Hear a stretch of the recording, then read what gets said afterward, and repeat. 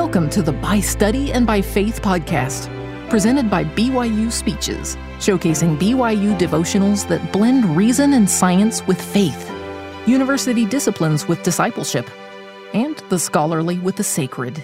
Be sure to check out our other podcasts by searching BYU Speeches wherever you get your podcasts, or by visiting speeches.byu.edu/podcasts.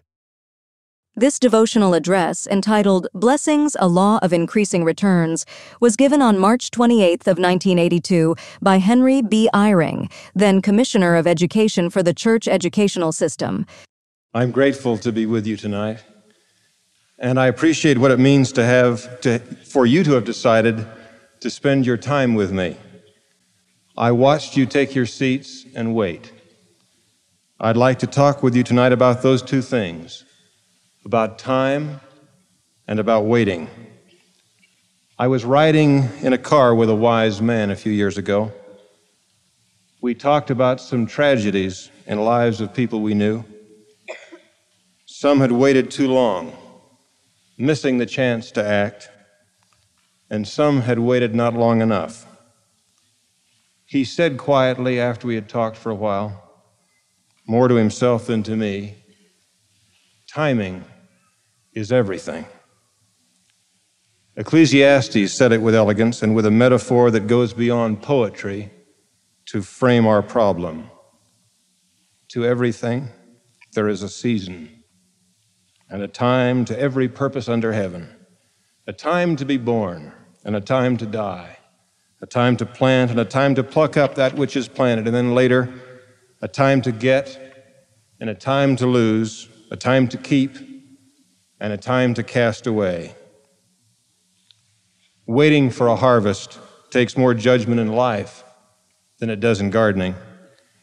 In your garden, you can tell if the seed sprouts, and even an amateur like me can tell when the corn or the carrots are ready.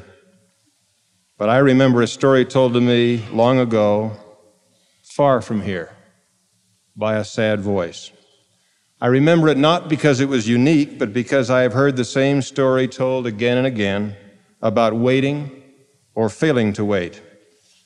The details vary, but not the feeling of the drama. She said it happened on a summer Saturday afternoon. She was tired of being single, tired of trying to be a faithful Latter-day Saint. Tired not so much of being kind and virtuous, as tired of nothing good seeming to come of it. She'd not had a date in months. She saw no prospect of even becoming friends with, let alone marrying, a man who shared her faith and ideals. In frustration, she found herself deciding something. She decided that afternoon, consciously, that years of good works and restraint had produced too little and promised no more. She said to herself almost aloud, "Oh, what's the use?" The phone rang. It was a man's voice, a man she knew. He lived in the same apartment building. He'd asked her out before. She'd refused because she was sure he'd expect her to compromise standards she'd preserved at great effort. But almost as if directed by a scriptwriter, he called at that instant. She didn't say yes. She said, "I'll think about it." She thought about it. He called again. And finally she repeated to herself, "Oh, what's the use?" She went. She found she had been right about his intentions. And in a choice about time and about waiting or not waiting, her life changed. So she will never know what might have been ahead on the path she decided wasn't worth the price. She knew quickly the other one was uphill and a hard climb.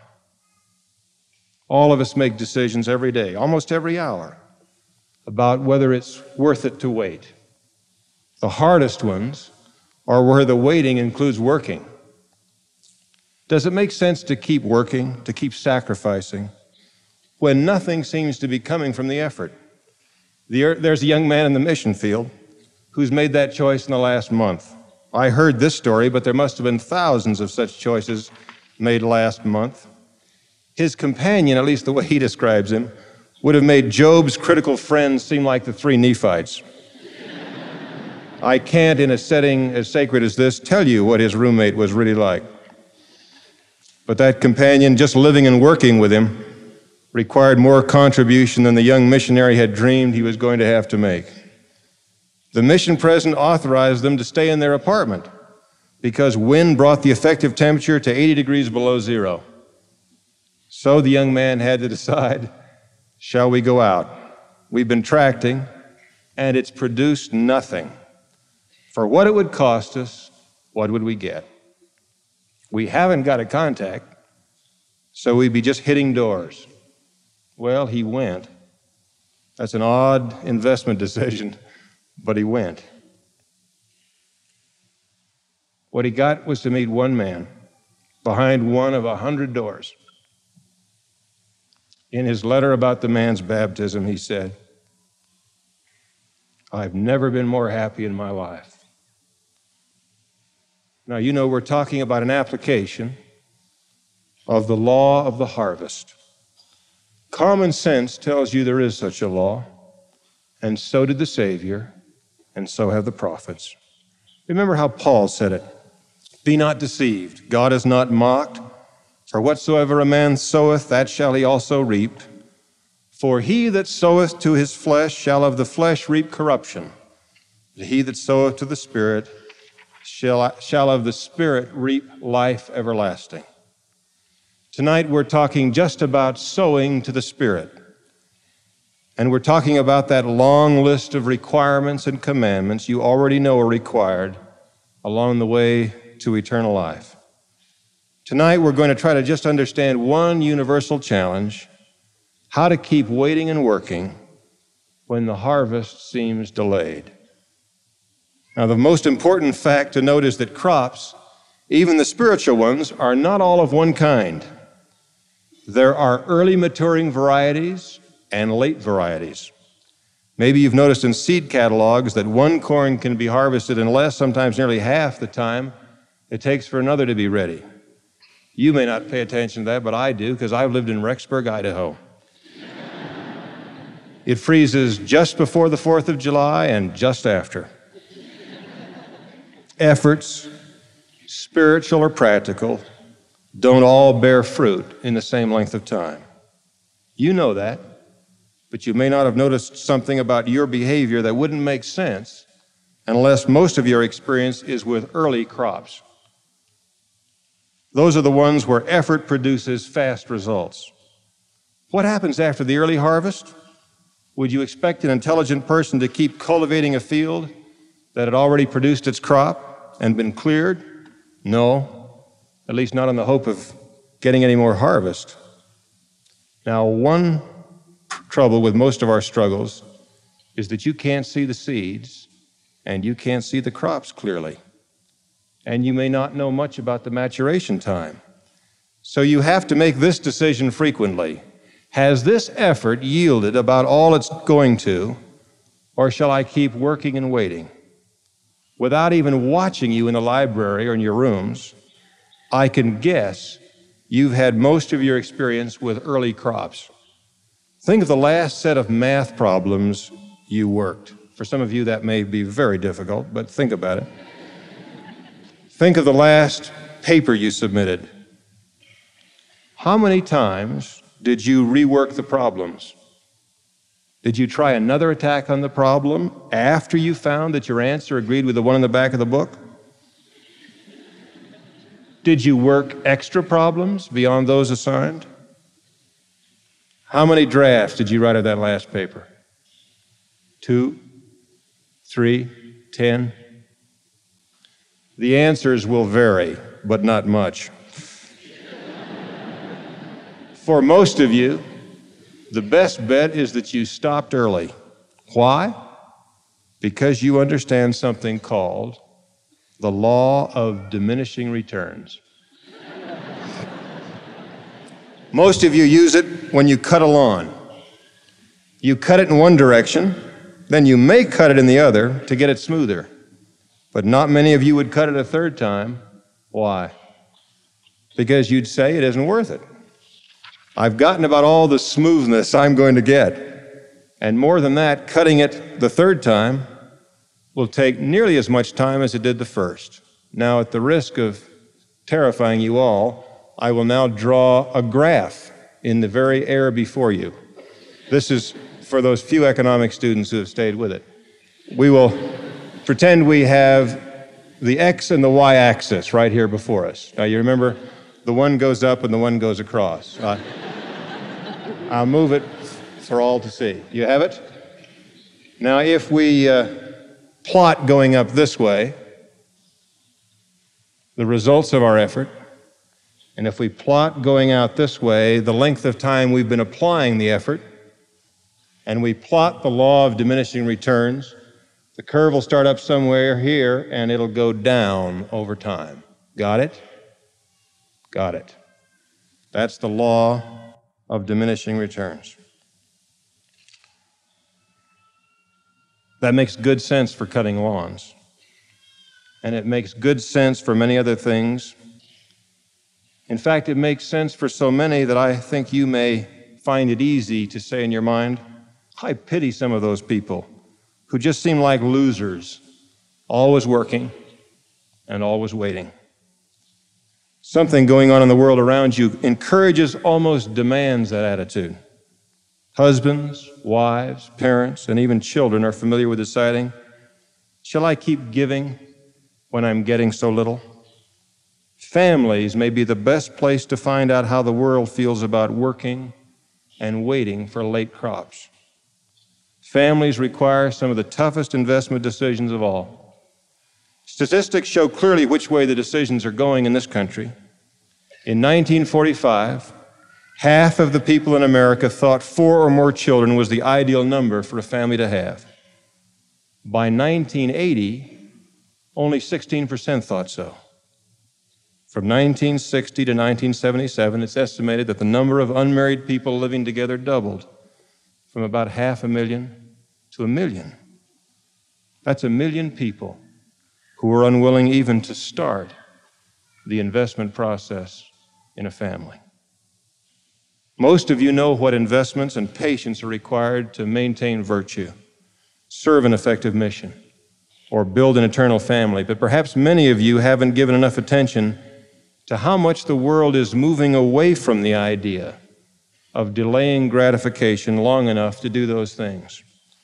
Here's some grim arithmetic to let you see it. An economist named Henry Kaufman has added up the wealth in America and subtracted all the debt. In 1964, that showed us about $400 million in the hole.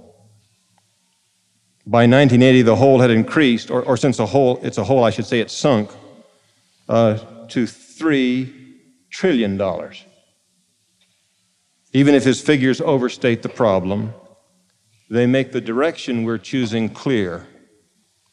That tells you something about how much we're demanding to have our future now. One farmer heard those numbers and said, why?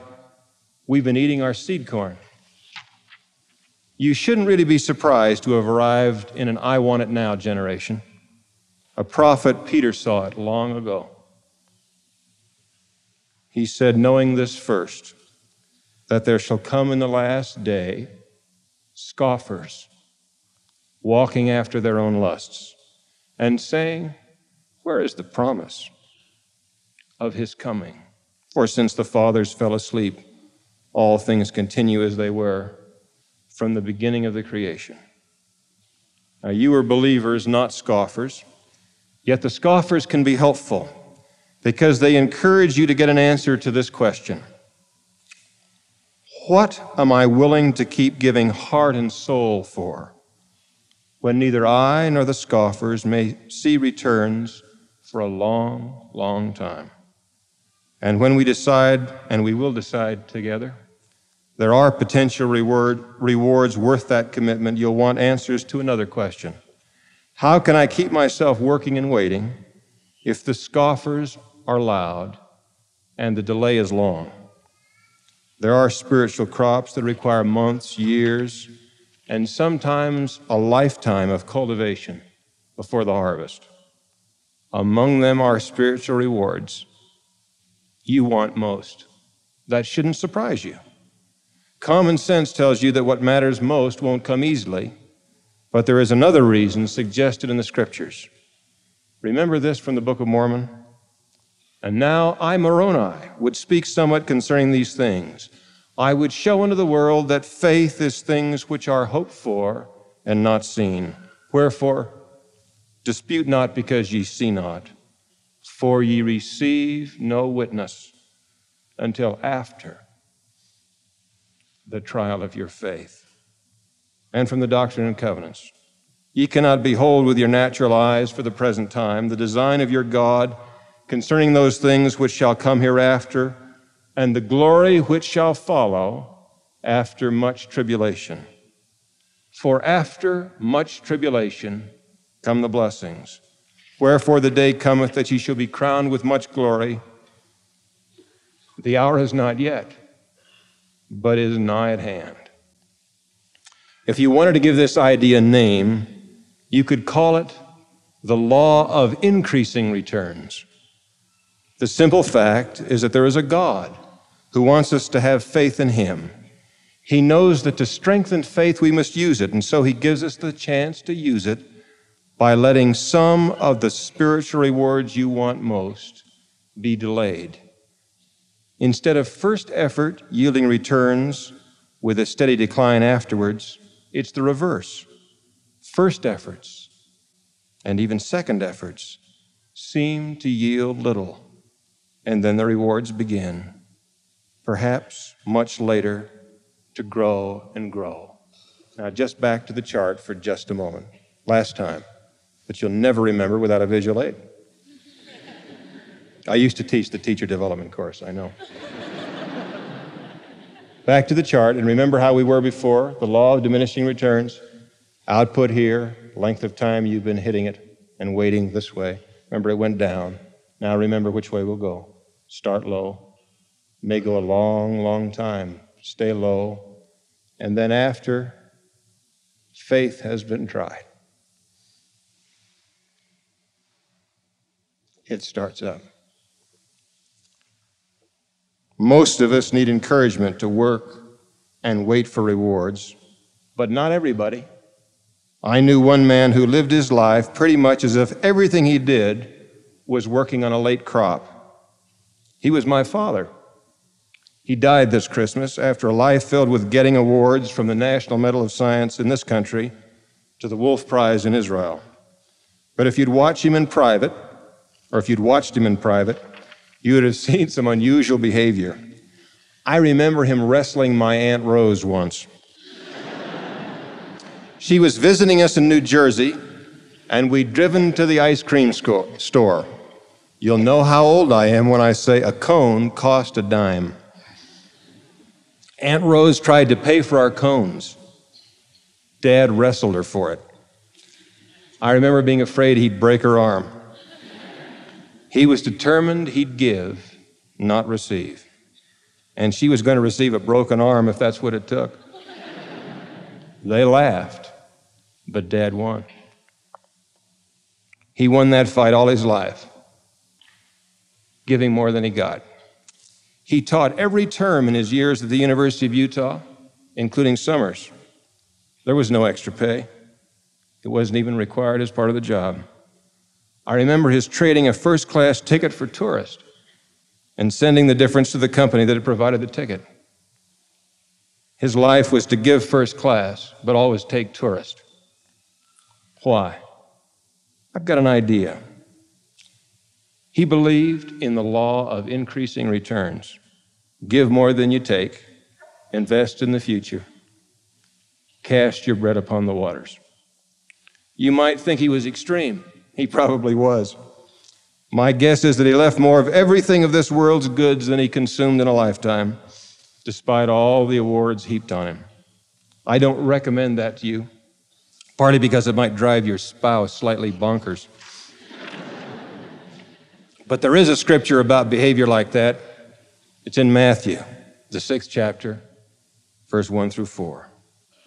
Take heed that ye do not your alms before men to be seen of them, otherwise ye have no reward of your Father which is in heaven. Therefore, when thou doest thine alms, do not sound a trumpet before thee, as the hypocrites do in the synagogues and in the streets, that they may have glory of men.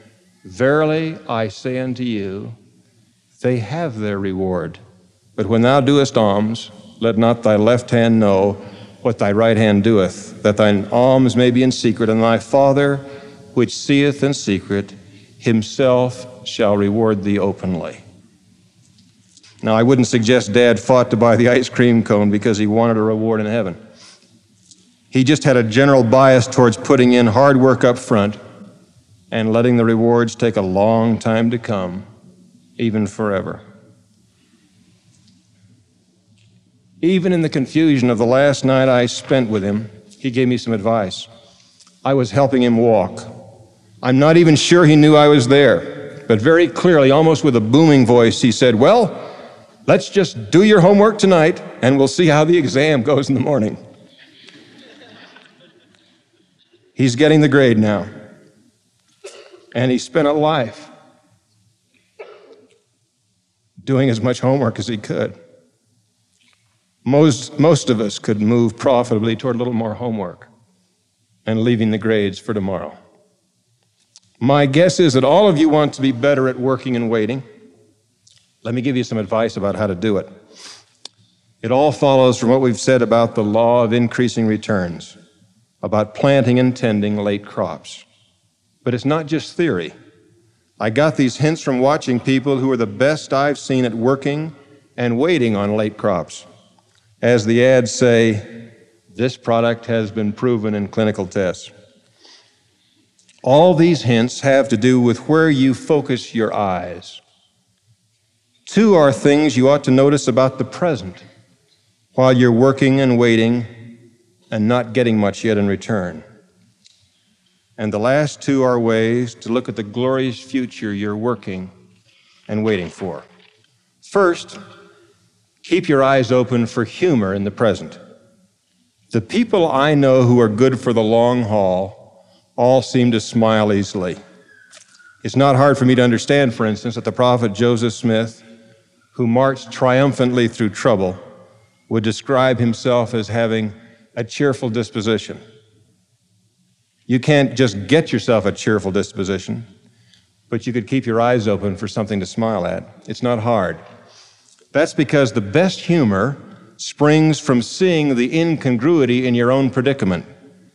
And who's got more predicament than someone who's giving lots with small results? And who's more apt to laugh easily at themselves than someone who has ultimate faith that the predicament will end? So look for the chance to smile.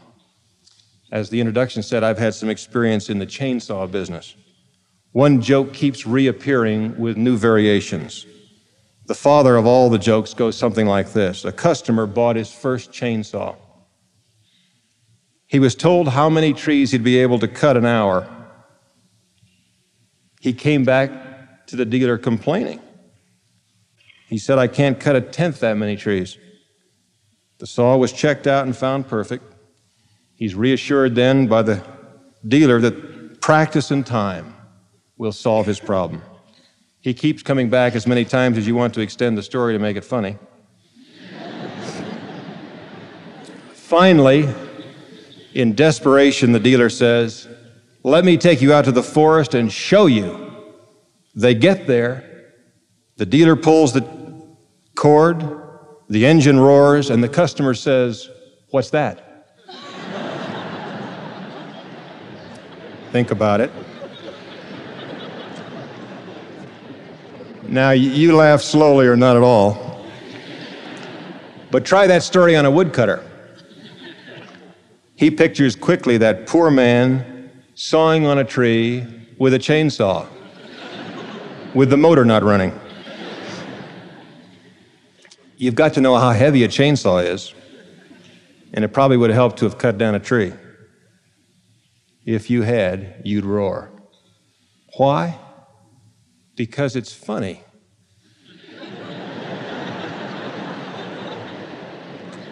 It's funny to think of yourself flailing away. They even have an expression for it when they're trying to persuade you of something and failing. Well, I'm swinging the axe, but no chips are flying. Most returned missionaries and most married couples here tonight have swung the axe and seen no chips fly. You could top, those of you who've been there, any funny story I try to tell. And if I were in a small group, you'd try. That's not because we are humorous. It's not because missions or marriage or dedicated service are not serious. They are very serious. But the incongruities of giving more than you seem to get guarantee the chance to smile at yourself. I hope you will. All it will take is to keep your eyes open. And I think it's one of the keys to endurance. The second place to focus your eyes is on the blessings you are getting now, while you wait.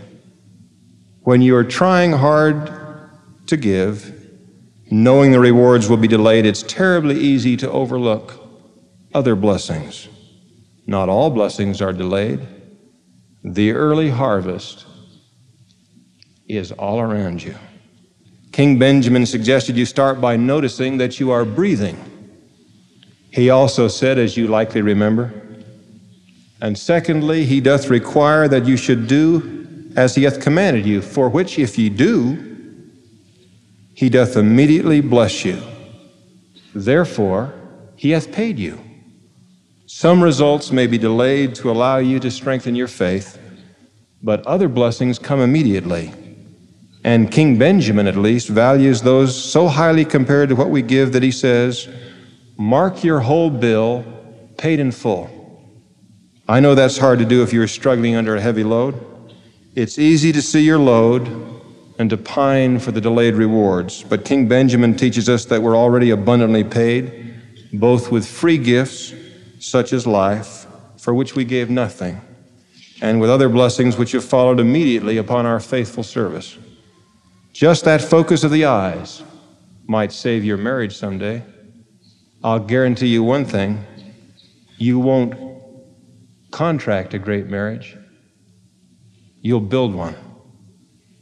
Now, that's not saying that some contracts to build aren't a lot better than others, but it will take effort and time, maybe a lot of time, and millions of men and women every year, or maybe every hour, must mutter, what am I getting out of this? If it weren't for the children. Hold it right there. The children. The other day, Elizabeth, age 2, saw the picture of her father in the paper. She said, that's Dad. He wants to change with me. That doesn't mean much to you.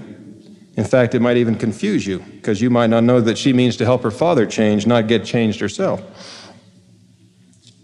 Oh, but it means something to me, because I'm the guy who sits on the floor when she says, you sit here. I'll tell you something. All she has to do is hand me those shoe trees one time and then say, let me kiss you head, which, as you can see, is easy to hit.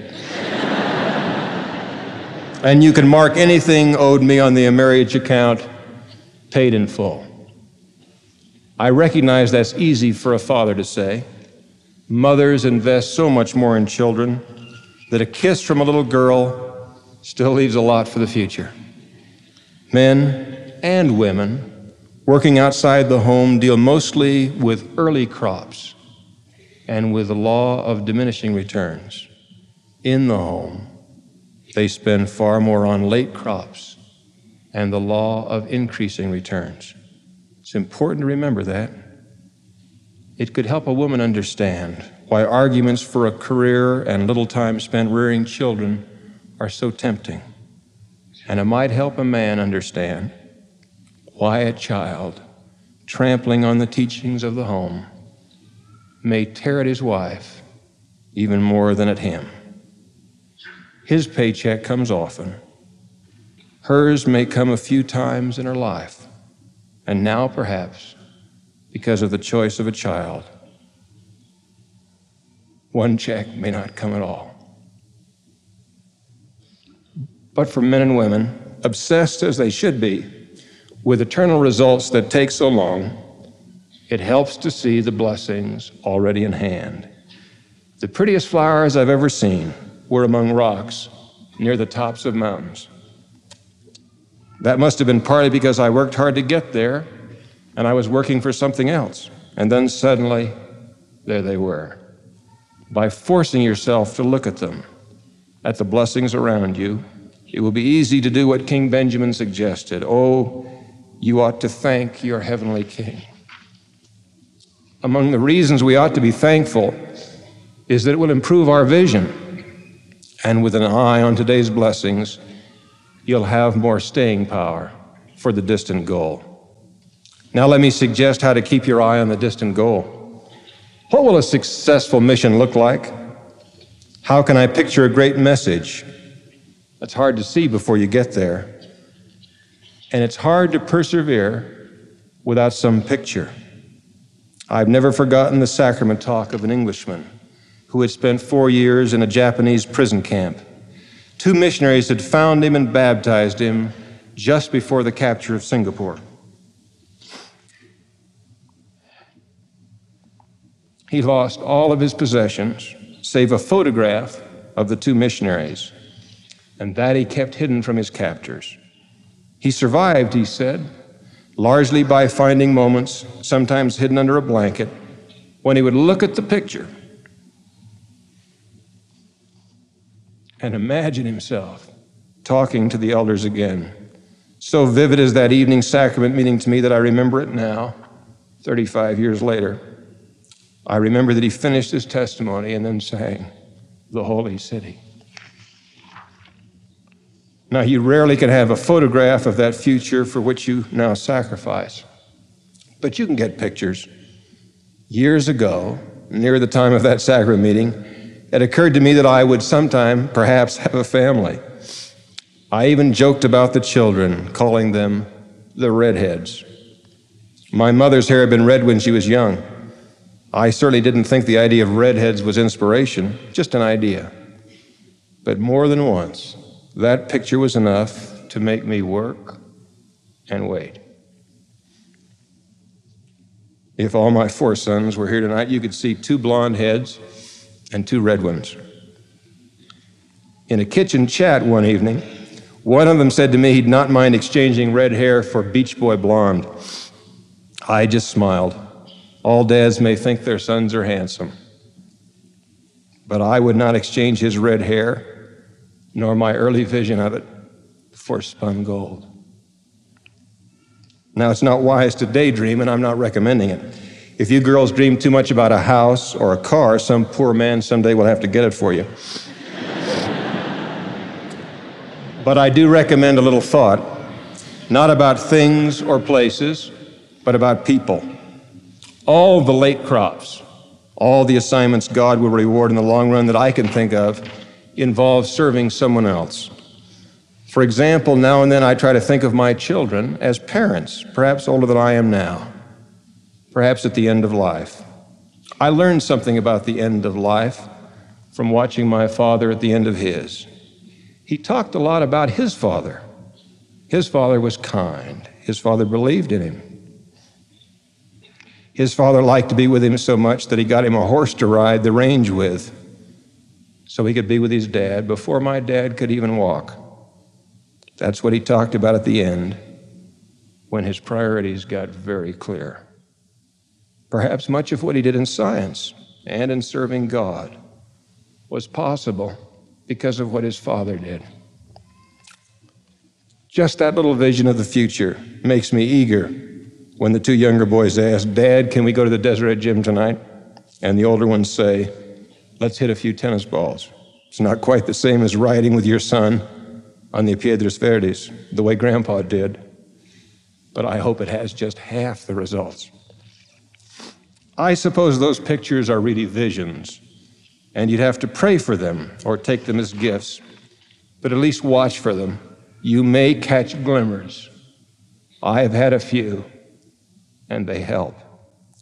Now, finally, it's important to look carefully at those delayed blessings, to notice that they are of at least 2 kinds. Some you can see and touch and maybe even spend. You remember them. For keeping the Sabbath day long enough, the promise is, verily I say that inasmuch as ye do this, the fullness of the earth is yours. The beasts of the field and the fowls of the air, and that which climbeth upon the trees and walketh upon the earth. There are many promises of tangible things. And you and I know of instances where faithful performance seems not yet to have produced the blessings. But for all sacred performances in serving God, there is another promised blessing. You couldn't touch it or spend it, and you can only see it with special vision. But I commend developing the skill to see it. A man named Helaman had it. He was struggling under great uncertainty about what was ahead. He was working and waiting. Here's what he said happened. Yea, and it came to pass that the Lord our God did visit us with assurances that he would deliver us. Yea, insomuch that he did speak peace to our souls, and did grant unto us great faith, and did cause us that we should hope for our deliverance in him. If you learn how to see it, you can know that many people have had that peace spoken to their souls. There are men and women undergoing trials and tests of faith that might lead you to say, their faith will break. They can't take it. But it doesn't break, and they do take it. And if you will look carefully, you will realize that peace has been spoken to their souls, and faith in deliverance increased. If you notice that, it will make it more likely that you can feel that peace. I bear you my testimony that you can. I pray that you won't let the world nudge you towards spending your futures now. There are some things you should work for and expect results now. But along with getting early harvest, I hope you'll work and wait for the late ones. That will take seeing the law of increasing returns as an opportunity, not just a test. Delayed blessings will build your faith in God to work and wait for him. The scriptures aren't demeaning you when they command, wait upon the Lord. That means both service and patience, and that will build your faith. It may help you to watch both for the chance to smile and for the blessings around you on the way. And it may help to picture both the future of the people whom you serve for God and his promise to you of peace in this life. I bear you my testimony that there is a God, that the chance to serve and be blessed by him is vastly multiplied by the restoration of the gospel, and that faith exercised is strengthened and finally rewarded. And I bear you my testimony that to his faithful servants, God speaks peace to the soul, builds their faith, and gives them hope for rewards glorious enough to wait for. I bear you that testimony and pray God's blessings upon you in your working and your waiting. In the name of Jesus Christ, amen. You've been listening to the By Study and by Faith podcast, presented by BYU Speeches. Please check out our other podcasts of recent speeches, classic speeches, and BYU Speeches compilations on love and marriage, overcoming adversity, Come Follow Me, the prophet Joseph Smith, and Jesus Christ, our Savior and Redeemer. Go to speeches.byu.edu and click on podcasts for more information. You can also find all BYU Speeches podcasts at your preferred podcast provider.